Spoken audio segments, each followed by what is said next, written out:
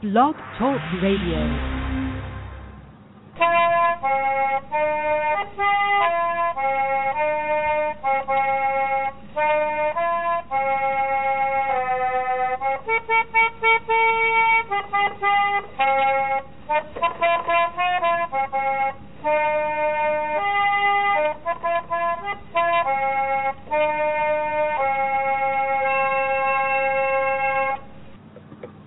Hello, everybody, and welcome to today's episode of Trundlebed Tales. I'm your host, Sarah Utoff, creator of Trundlebed Tales, where we bring Laura Ingalls Wilder children's literature and history to life. Today, our program, we're going to be talking to Tessa Flak, who is the new head of the Laura Ingalls Wilder Memorial Society in Smet, and I hopefully she will be joining us very shortly. We had a bit of a technical gaffe earlier, and so I don't have her on the line right now, but hopefully we will in a minute. So in the meantime, here we go with a little housekeeping.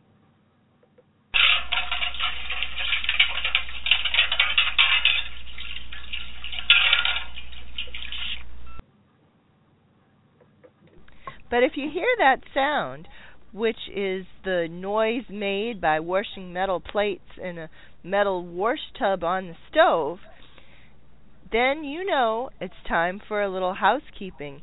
And here on Trundlebed Tales, our housekeeping means giving you the information you may need about the show. If you ever want to listen to an episode live, but you don't want to just stream it through the computer, you can call in at 714-242-5253. That's 714-242-5253. Or toll free 1-877-633-9389.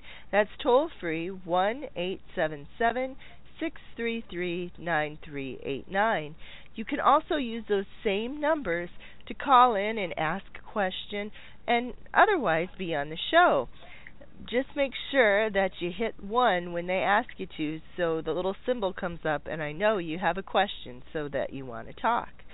Anytime you're streaming an episode, you can also join in the chat room. Unless there's some technical issue, I always open it up.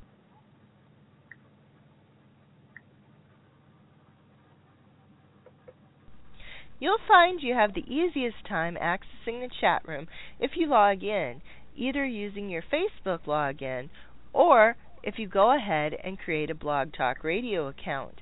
The account is free and makes it easier to do several things, including sign up to follow shows and get an email anytime a new episode is scheduled or is archived and you can listen to the stream.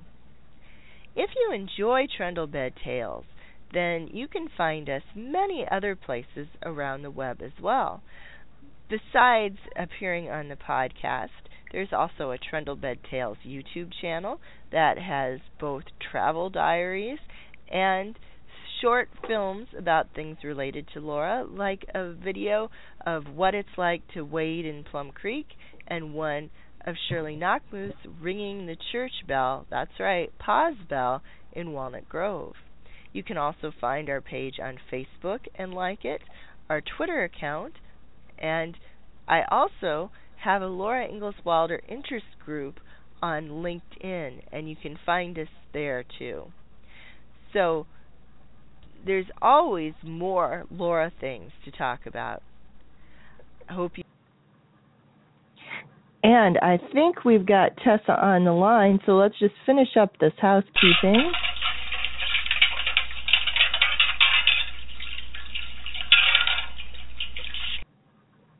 And, all right. And Tessa, is that you? Yes, it is. Oh, yay.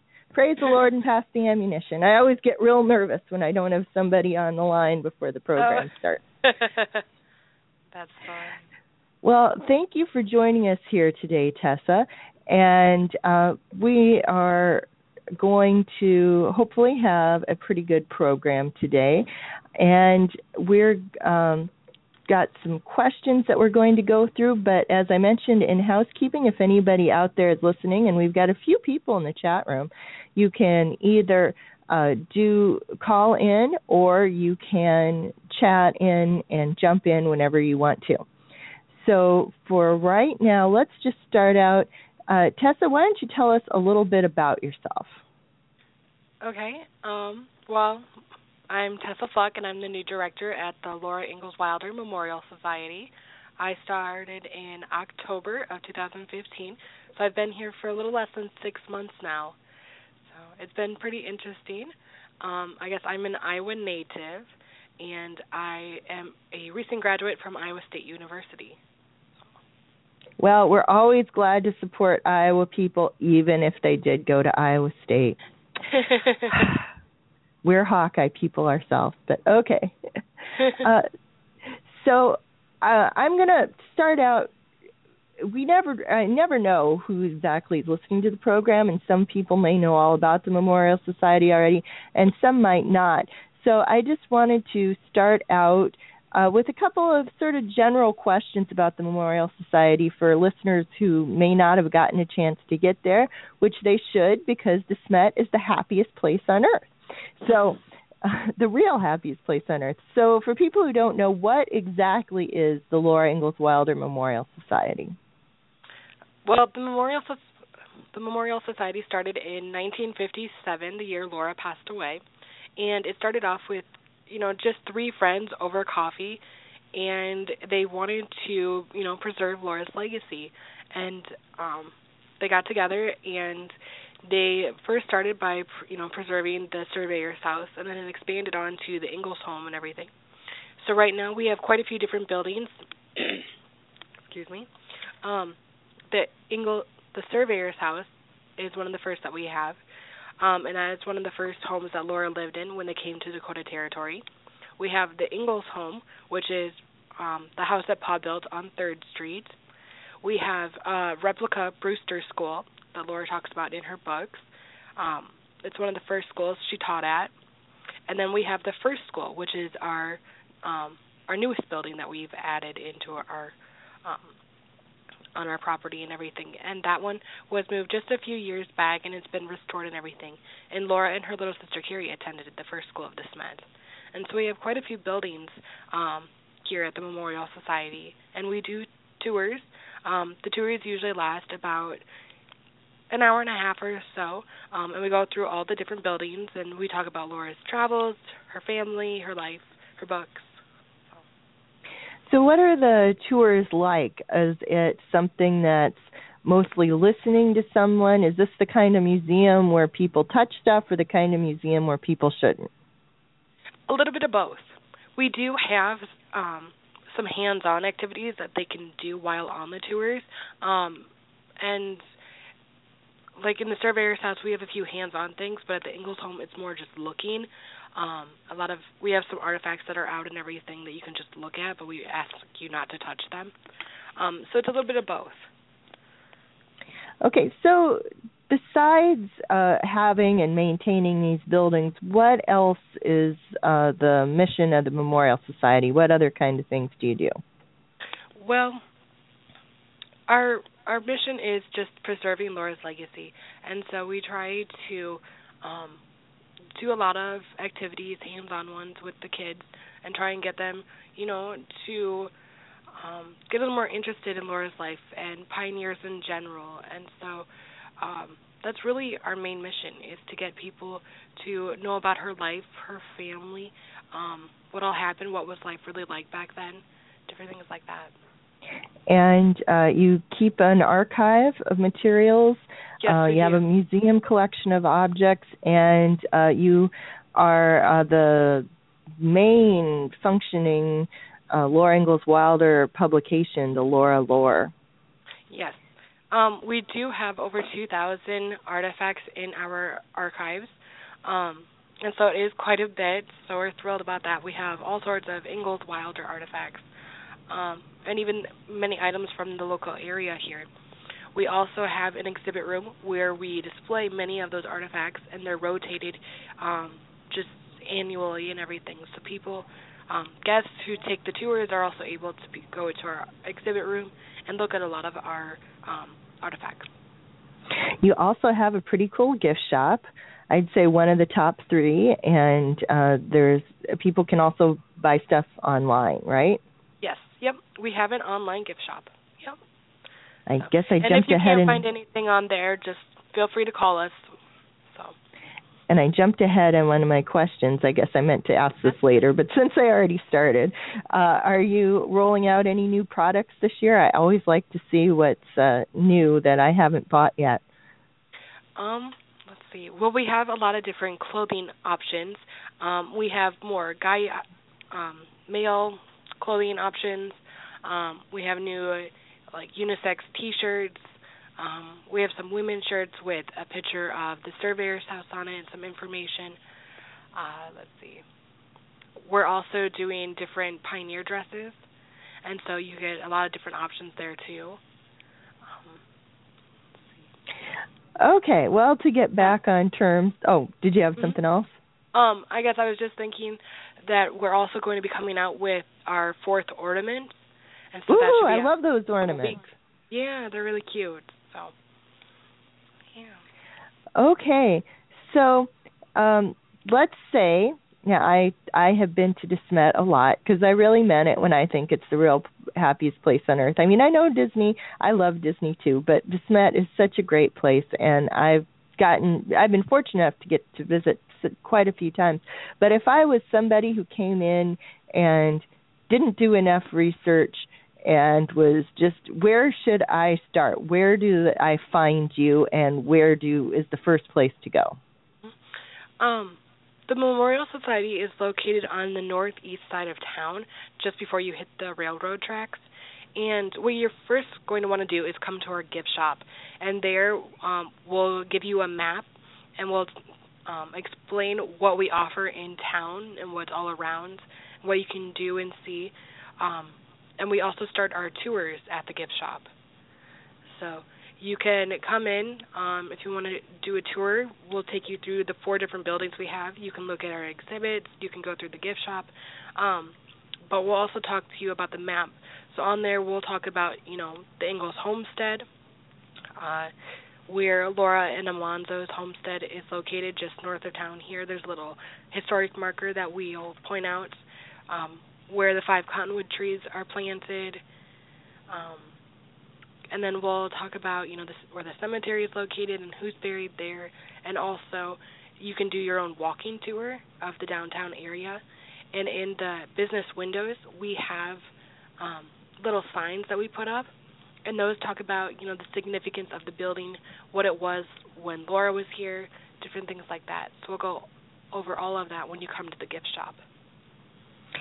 Okay, now before we move on from our kind of general Memorial Society questions, I get a lot of confusion about where the Memorial Society gets its funding. Is it from, I get people who are thinking it comes from the state of South Dakota or from the national government. A lot of people think it's a National Historic Site, or that you're getting money from the Laura Ingalls Wilder estate.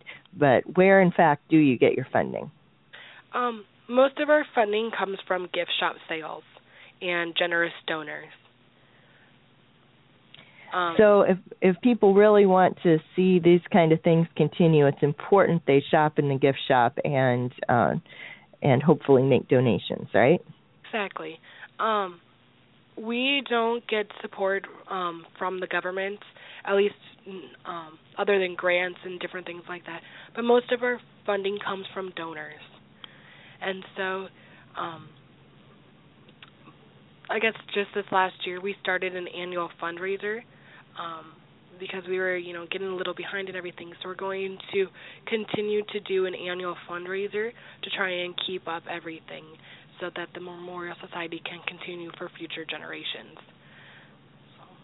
So it's definitely really important that, if there are, let's just say, William Anderson's new book, The Selected Letters of Laura Ingalls Wilder, just came out on the 8th.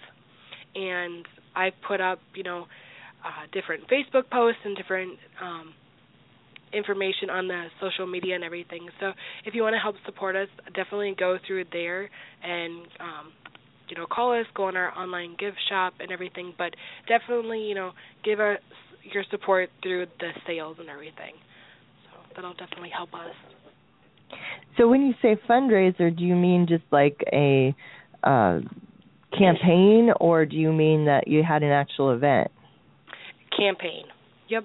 It's just an annual campaign that we do. Okay. So to kind of turn our attention now to you, since you're the new head, and I think there's been a lot of people wondering about you. So Smet isn't the first Laura town you've lived in. Where are you from? I'm from Dakota, Iowa, and I live just a few miles from Baroque, Iowa, where Laura and her family lived in 1876 when she was about 10 years old. And I was a tour guide at the Baroque Museum for 8 years, and I was also on their board for 3 years. So I've been working with them for a really long time. Well, it sounds like it. To be here now in Smet. Yeah, that's one thing I think it would be nice if people were a little bit more transparent about. We don't really, even if you're Laura people, we don't really know what's in the board. It's cool you were on it, so you really should be used to dealing with all the ins and outs of a Laura museum. Exactly. What is your educational background? Well, like I mentioned in the beginning, I'm a recent graduate from Iowa State University. I graduated in May 2015 with a double major in anthropology and sociology. And so it's not a history background, but I've always loved history, and I've always loved Laura Ingalls Wilder. I tried out for Baroque's Little Miss Laura contest for 3 years. I never got it, but my sister did, and so I got to tag along with her for the different activities that she was involved in. And then I started working when I was 14 at the museum. So I've been there all throughout college and everything. So it was a perfect fit. But, so I guess... you've done an internship at the Vesterheim. I often recommend people who are visiting Baroque stop at the Vesterheim. So why don't you just tell us a little bit about that? I did an internship just this last summer with Vesterheim, and I was there for a few months. I worked on the online art exhibition site, and every year during their annual Nordic Fest celebrations, they have 4 different groups. There's like rose mauling, knife making, wood carving, different things like that. And so I would go around, take the pictures, interview everybody, and I would put it onto their online art exhibition. So it just has a site with a collection of past and present artists. For those of you who don't know, the Vesterheim means Western Home, and in Norwegian, and it is the National Museum of Norwegian American History, and they have a phenomenal collection, including some open storage, which is always really cool to see, and they have outbuildings and lots of neat stuff. It's a really nicely done museum, and it's fairly well known in museum circles nationally. It's the largest Norwegian American museum in the U.S., and what's really interesting is that, it is very well known, and a lot of Norwegian travelers that come to the U.S. actually stop by and go through the museum. So that's pretty interesting. You get to meet a lot of different people. So as someone with a little bit more formal background in museums with the internship and things, are you planning to make any changes in the experience visitors have in Smet or in the training of the guides? Well, at this time, I'm working on updating our exhibits so we can get more artifacts out and everything and rotate those a little bit more. So that's definitely one of my main goals at this point. I would like to change up our tours a little bit so that it goes a little more along with the Pioneer Girl book that just came out last year. So those are really my two main goals at this point. We do have a lot of new merchandise that's coming through, so that'll change up the gift shop a little bit. But right now, those would be the few changes that I'm making here. Okay, so let's talk about some of the Society's recent big projects. Is the first school restoration completed now? Will you leave it as it is now, or are you going to do a little bit more because as it is, I could see it going either way? Well, right now, I'm planning to keep it as is. Once this main season is complete, next year I might do a few different changes, but I haven't been here long enough to really see some of those changes that need to be done. So I'm just, a lot of the time, what we're going to do really is just continue as we have been, and if I see something that needs to be done or that needs to be fixed or improved for visitors, then that'll be next year's project. Okay. How did your efforts go? The Society was trying to get a representative collection of Garth Williams illustrations as they were coming on the market from the estate. How did that work? There was a big fundraising campaign for that, and I think it was fairly successful. I know you got some pieces. How did that turn out? That fundraiser went very well. It's amazing how many people, when we asked them for donations, everything, how many people were just giving us a lot. It's for something like that. I think it's really important to get the word out and everything. And people they really loved Garth Williams' illustrations, and so they were just very generous with us, and we were able to get 63 of those illustrations. So it was quite a few that we got. I guess at the beginning our main goal was just to get one from each of the books, at least about her time here in Smet. But, we raised so much that we were able to get 63 of them. Oh, that is a nice selection. It is. And so I know this last year, Cheryl, the previous director, she had out on display about 9 of them. And so this year I'm hoping to rotate those and get a few more out in our exhibit. So if visitors come, they're able to see those. So you started answering this question, but how will you be displaying them in the future? And is there since they did cost so much, have you come up with a storing system for them? Yes, we do have a collection storage room and everything. And so they're all protected and everything, but we just have to be really careful when we have them out in the in the exhibit and everything. So they're going to have to be rotated fairly often and everything. And with our recent annual campaign, on our wish list, I had asked for donations for our exhibits and everything, and that included getting new cases. So that in these cases they're fairly expensive, so that they are able to protect all of the illustrations and everything. So we're still working on looking into that and raising money so that we can display more. Recently, other illustrators that are connected to Laura projects, like Renee Grafe and Jody Wheeler, have been selling off illustrations that they did for, various Laura projects. Now, I know you'd had a big focus on Garth Williams. Since I think you really have, at this point at least, I'm fairly confident in saying you have the biggest Laura Ingalls Wilder illustration collection among all the Laura home sites. Are you looking to expand it to other authors too? I understand there's a lot of demands on the money right now, but is that something that you're looking at? At this point, we've discussed it, but we haven't made any actions to actually go through with it or anything. It's just something we're still kind of throwing around. It'd be really nice if we were able to do that, and we'd probably start another campaign and everything. But I guess right now we're just focusing on trying to preserve the ones that we do have. So we haven't really thought about getting any more at this point. Okay.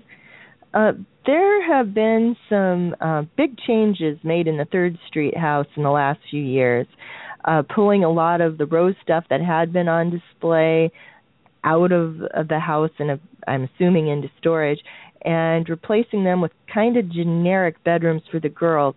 Are you planning on revisiting that floor, or do you have any, ongoing plans for it? At this point, I don't have any plans to change it, but we do have a lot of roses items in our collections, and I'm hoping to put those out in our exhibits this year. So a few of Rosa's things will be out on display, but they won't be in the Ingalls home.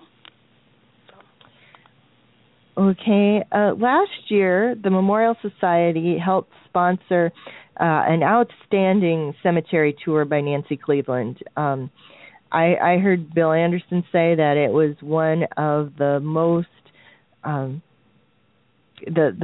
one of the best things that he'd seen anybody do in Smet.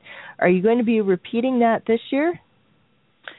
Well, Nancy Cleveland has done a lot of research in the past here at the Memorial Society, and that's been slowing down a bit. I haven't yet spoken with her, so I'm not sure what her future plans are. So at this point, we don't have any plans. But if she's in the area, I would definitely love to have her do it again. But it's definitely something to think about. Cemetery tours are usually fantastic, and she did a great job last year. So it's definitely something to think about that we can add on to our tours.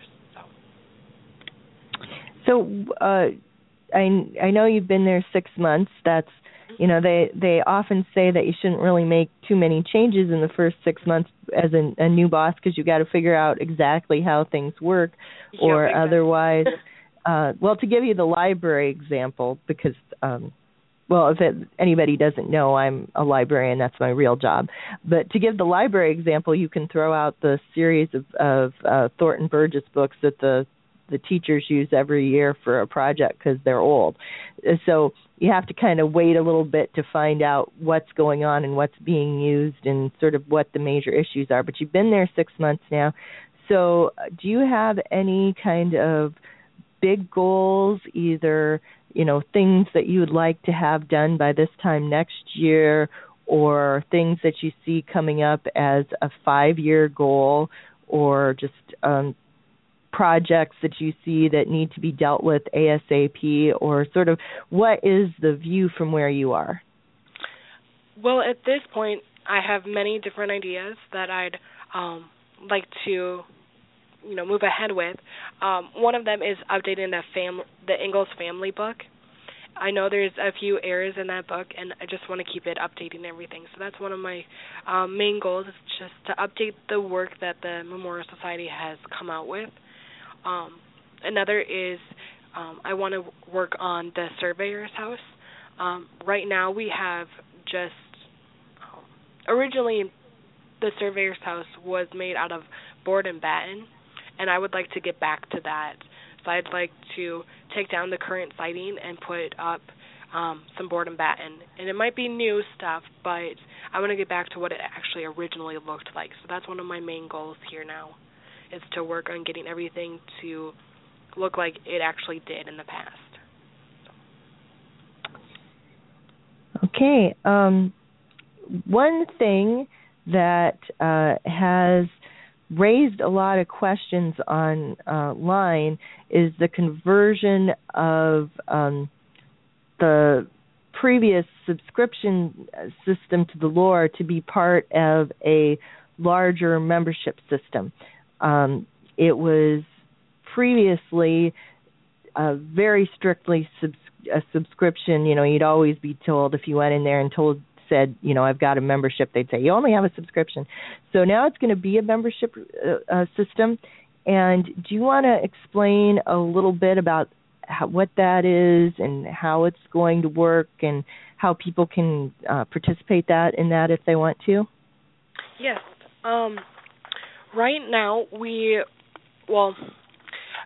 those The individuals that have had memberships in the past, and that if they have a lifetime membership, we will continue to keep that, up for them. And so they will continue to have their membership forever and everything, so they don't need to pay anything more, so they can keep it as... Well, that's good to hear. I know a lot of people have been concerned about that.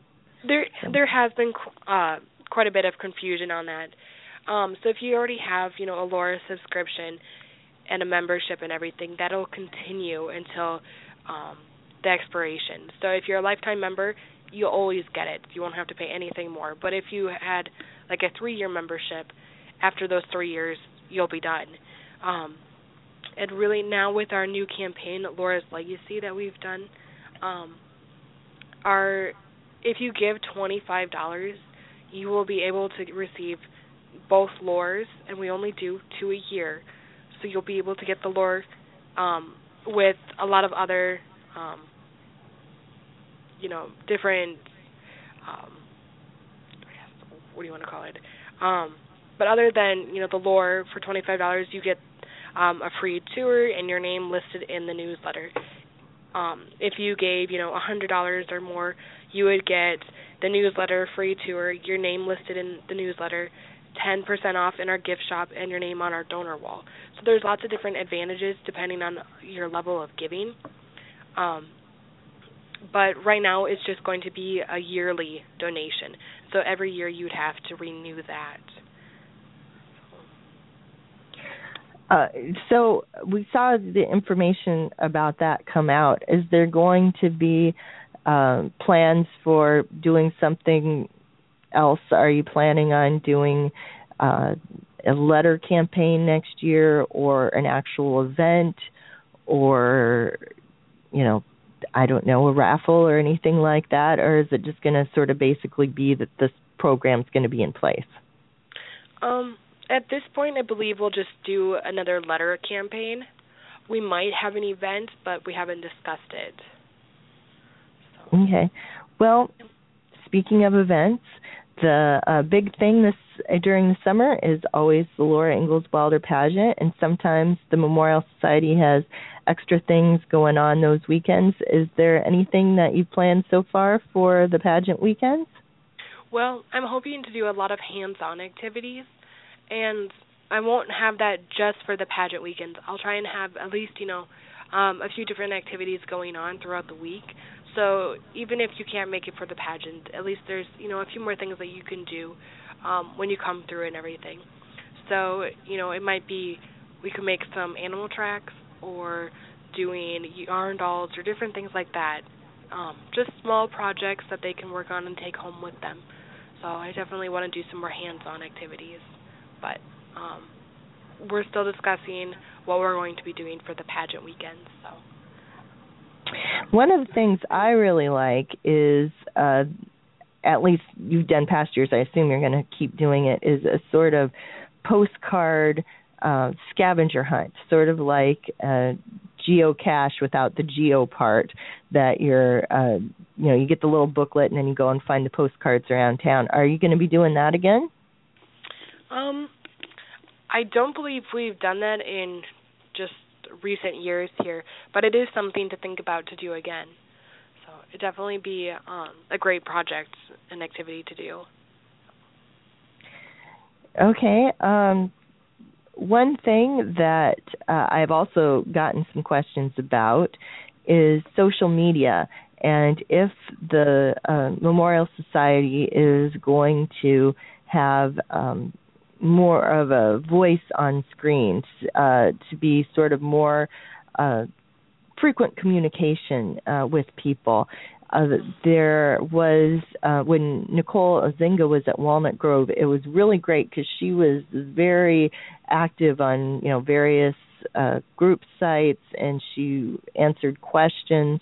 And when Roland, I'm going to mispronounce your name, Roland, I'm sorry if you're listening, Ridestorm, it's something close to that, I'm sorry, Roland, was there. He'd been a little more active, but since then it's the Memorial Society has been not quite so much. Do you have plans to kind of be more interactive, or is that just kind of falling down the priorities list? Well, in recent years, Cheryl's had a communications specialist working with us to write the blogs and to do Facebook posts and go on our Pinterest page and everything like that. And right now we're still working on a transition, so I will be taking over all of our social media accounts. And so we have been working on, more blogs and different things. And because there's multiple people working on them, there has been a few errors and different things. And I just want people to know that they're, with multiple people working on them and everything getting moved around so much, that there has been a few errors, but we're trying to work on that and get those corrected. And I definitely am, hoping to continue doing all the different blogs and Facebook posts and everything and trying to get more online for people, for those who aren't able to actually visit us in person but still are very interested in learning about Laura. So I'm hoping to do put out more information from our collections and different things so people can continue to learn. And that's one of our main goals online. Well, that sounds very good. I'm glad to hear that, because it's not only nice to have a little bit more interaction online, it's, I think, a good way to reach out to especially younger people, because it just there is a gap, I think, in Laura fans to some extent, because when No Child Left Behind went through, it killed interdisciplinary things between social study and English, just the way it was set up. And those were the Laura Ingalls Wilder programs. So while there's still schools that do Laura, and there's quite a few of those, there are not as many as there were. So I think outreach is a definite need, where the younger people are. So I'm glad to hear that. We've got a few more minutes than I had questions written out for, so but I think we can keep talking a little while anyway. If you had, what right now is the biggest problem that is facing the buildings physically, that is a problem that you want to deal with? Is there anything going wrong that people would especially be interested in wanting to have funds for? Well, I had mentioned wanting to fix up the surveyor's house, and that's one of our main goals, is trying to preserve that. And so we are asking for funds to help us do that for future generations, so it can still be here. Now, the surveyor's house was moved.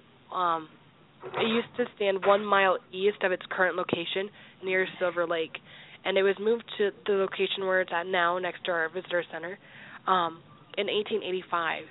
So it's a very old building, and right now we have a white exterior siding on it, and underneath that it's the original board and batten. And since it is an older building, and with all the weather and everything, it's caused some damage. And so one of my goals is to try and fix that and help preserve it, for future years. And so one of my goals is to take down the current white siding and put up new board and batten. So we'll definitely be needing, we'll need to raise funds to do that. That's my goal for, the next 5 years or so. Are you going to be working with a historic homes expert? We are looking into getting an expert for a historical preservation. So we have been working with the South Dakota, the state, and everything on that. So they've done different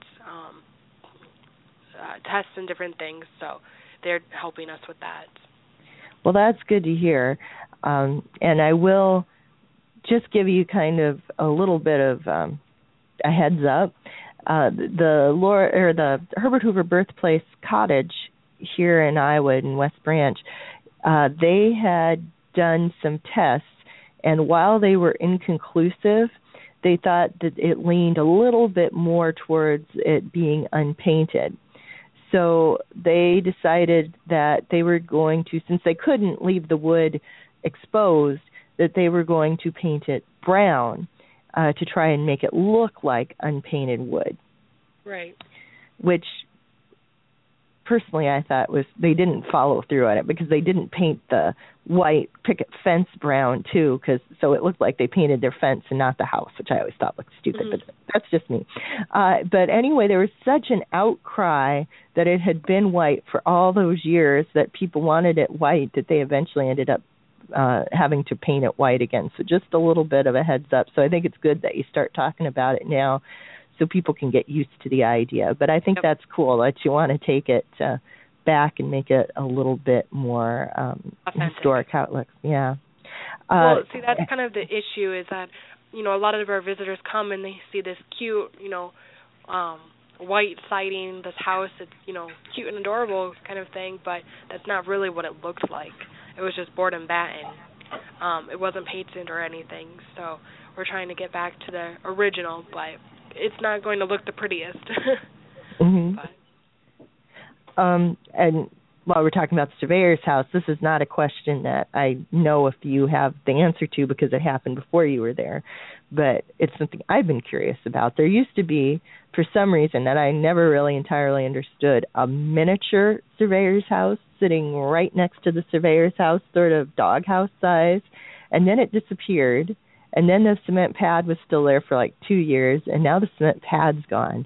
And would you happen to know anything about that? Like I said, this isn't a fair question because I didn't warn you ahead of time, and, you know, I wouldn't expect you to know because it's a few years, but it's been bugging me. So I thought, while I had the chance, I'd ask. I've never even heard of that, I guess. So I'm not really for sure what that was. Okay. Well, fair enough. As I said, it was... Definitely something to look into, because now I'm, you know, wondering what that is. Yeah, it was a strange thing because, I mean, it wasn't big enough to be a playhouse. You couldn't get into it or anything. Even for little kids, they couldn't have gotten into it. But it was, you know, a fairly substantial sized model. It was like maybe the size of a picnic table, that kind of thing. And it's just, not that I particularly cared about it. It was just like, where did that go? Right. But, okay, well, how have you enjoyed moving to the Smet? I know there are a lot of fans out there that talk about, you know, someday getting to live in the Smet because they enjoy it so much during the summer, but you've been there during the winter now. So how is it like to move to the Smet? Well, I'm glad that I lived in the Midwest before moving out here because you're a little more aware of what the weather's like and everything. Living in like Northeast Iowa, we had, you know, a lot of snow and everything like that, and so that I was always used to. But the wind out here, it's very windy. That was something to get used to and everything. I know what you mean about the being in the Midwest already. When they put Carver Hawkeye, the arena together, it had a flat roof, and I think they've worked with it a little bit so it isn't quite as flat as it was, but it was a perfectly flat roof, and the guy was from California who designed it, and people said, oh, what are you going to do when it snows? Well, we're going to put these things on it so the snow will melt. And they said, what happens when the power goes out? And he said, it does that? So exactly. It's good not to have a California attitude, and the wind is definitely severe in De Smet. It is. While I personally love De Smet, and I really, you know, I'm never there more than a few days, so maybe it's easy for me to say, but I never mind the wind. But when my mom has come with me on a couple trips, and she just hates it. She hates it. She says, I'd never be able to live out here on the farm because of the wind, but it definitely, I'm sure, would be something to get used to. Yeah. But overall, it's been a nice change in everything. The people here are very friendly and very helpful. So that's been going great. I've been meeting a lot of new people. I have a lot more, you know, a lot more people to meet and everything. But it's been going very well. But like I said, I was kind of used to the weather and everything, so that hasn't been the worst. I guess this winter's been, fairly mild, though, compared to, other years. So maybe next year it'll be a little worse, but I'm living in town, so it's not too bad. Do they think it's going to be a wet year, so it'll be a good year to see Silver Lake, or are they talking about we didn't have enough snow, so it's going to be dry?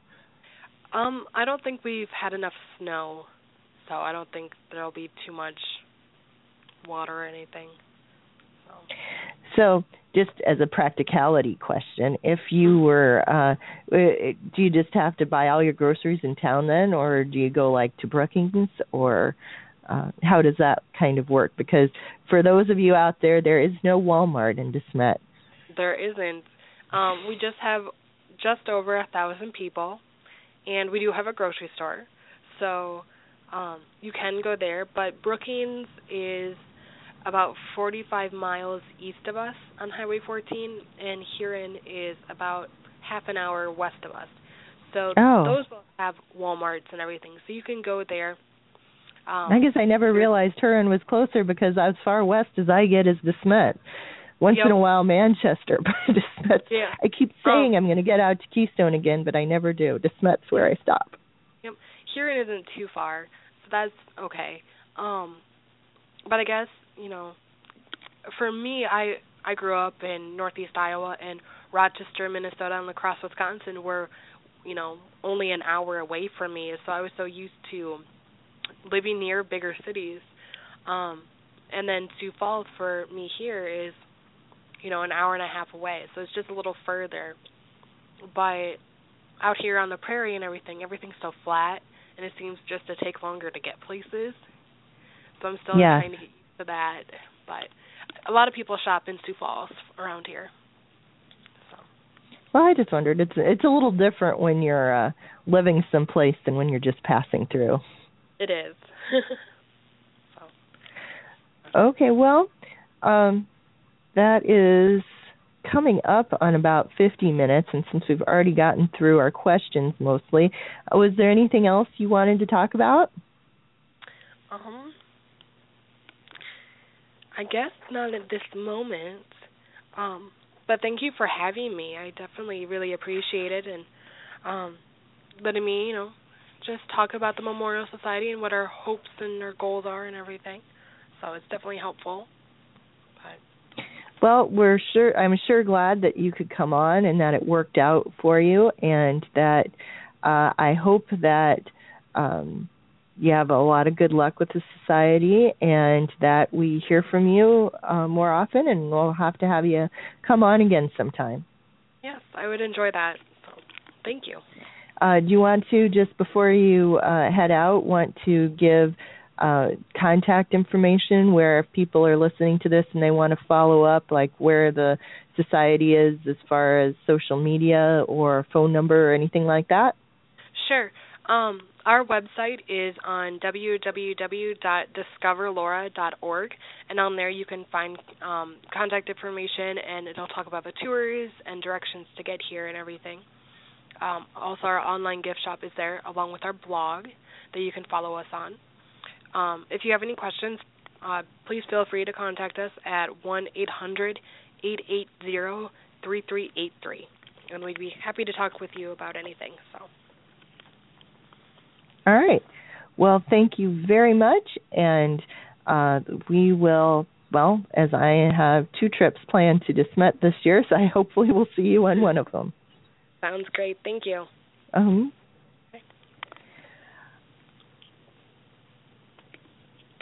Okay. Thank you to everybody for joining in today. And I wanted to let you know that before the end of the month here, we're going to have 2 more episodes.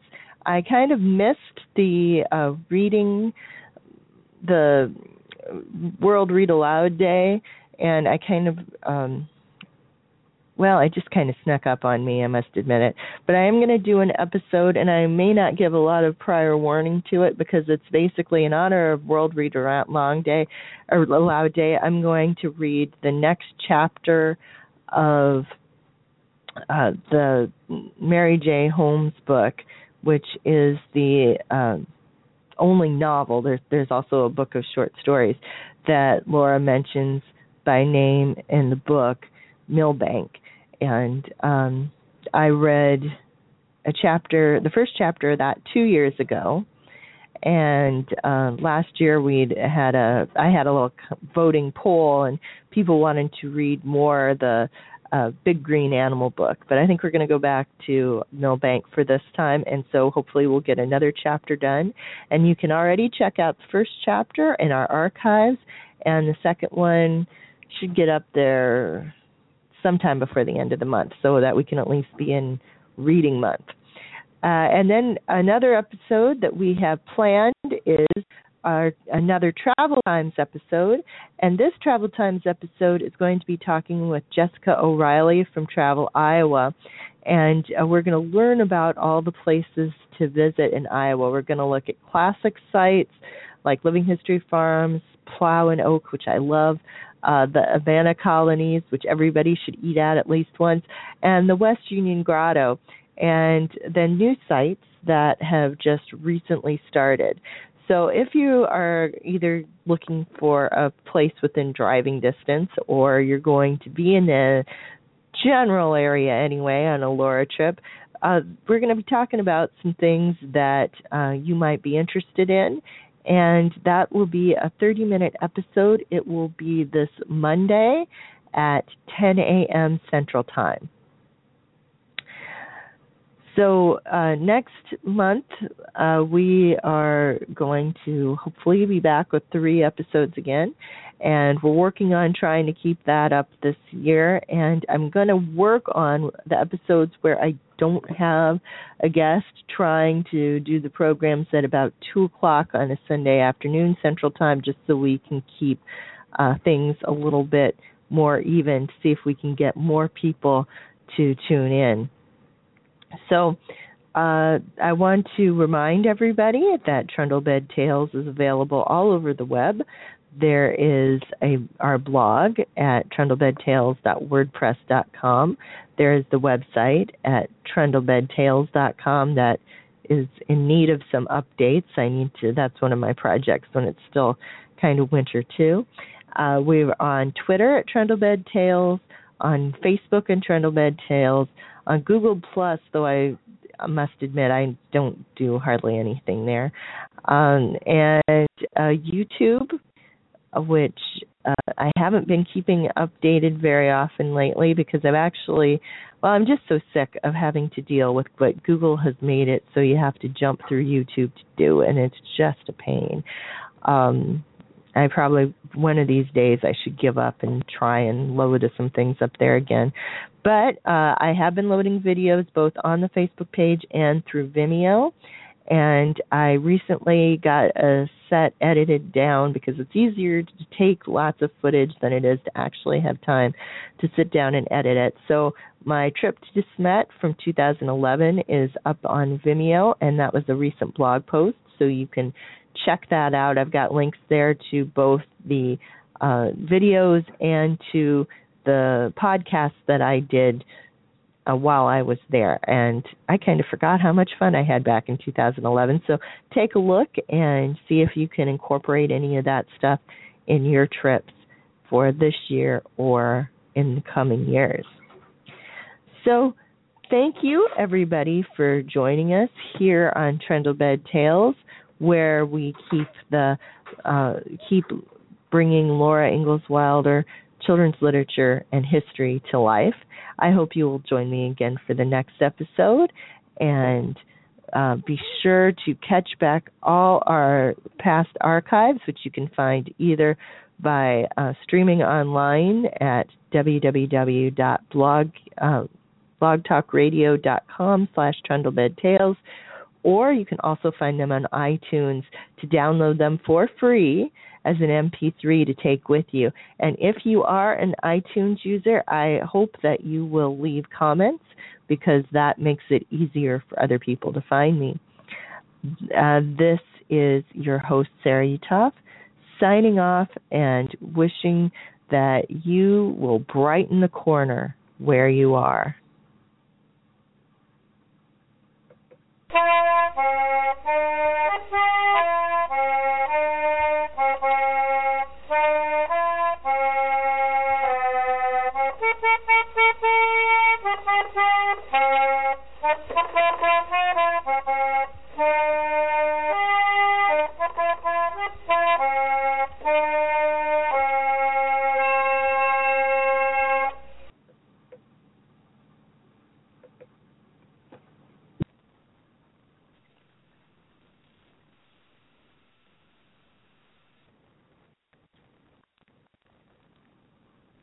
With Lucky Land Slots, you can get lucky just about anywhere. Dearly beloved, we are gathered here today to... Has anyone seen the bride and groom? Sorry, we're here. We were getting lucky in the limo and we lost track of time. No, Lucky Land Casino, with cash prizes that add up quicker than a guest registry. In that case, I pronounce you lucky. Play for free at LuckyLandSlots.com. Daily bonuses are waiting. No purchase necessary. Void where prohibited by law. 18+. Terms and conditions apply. See website for details.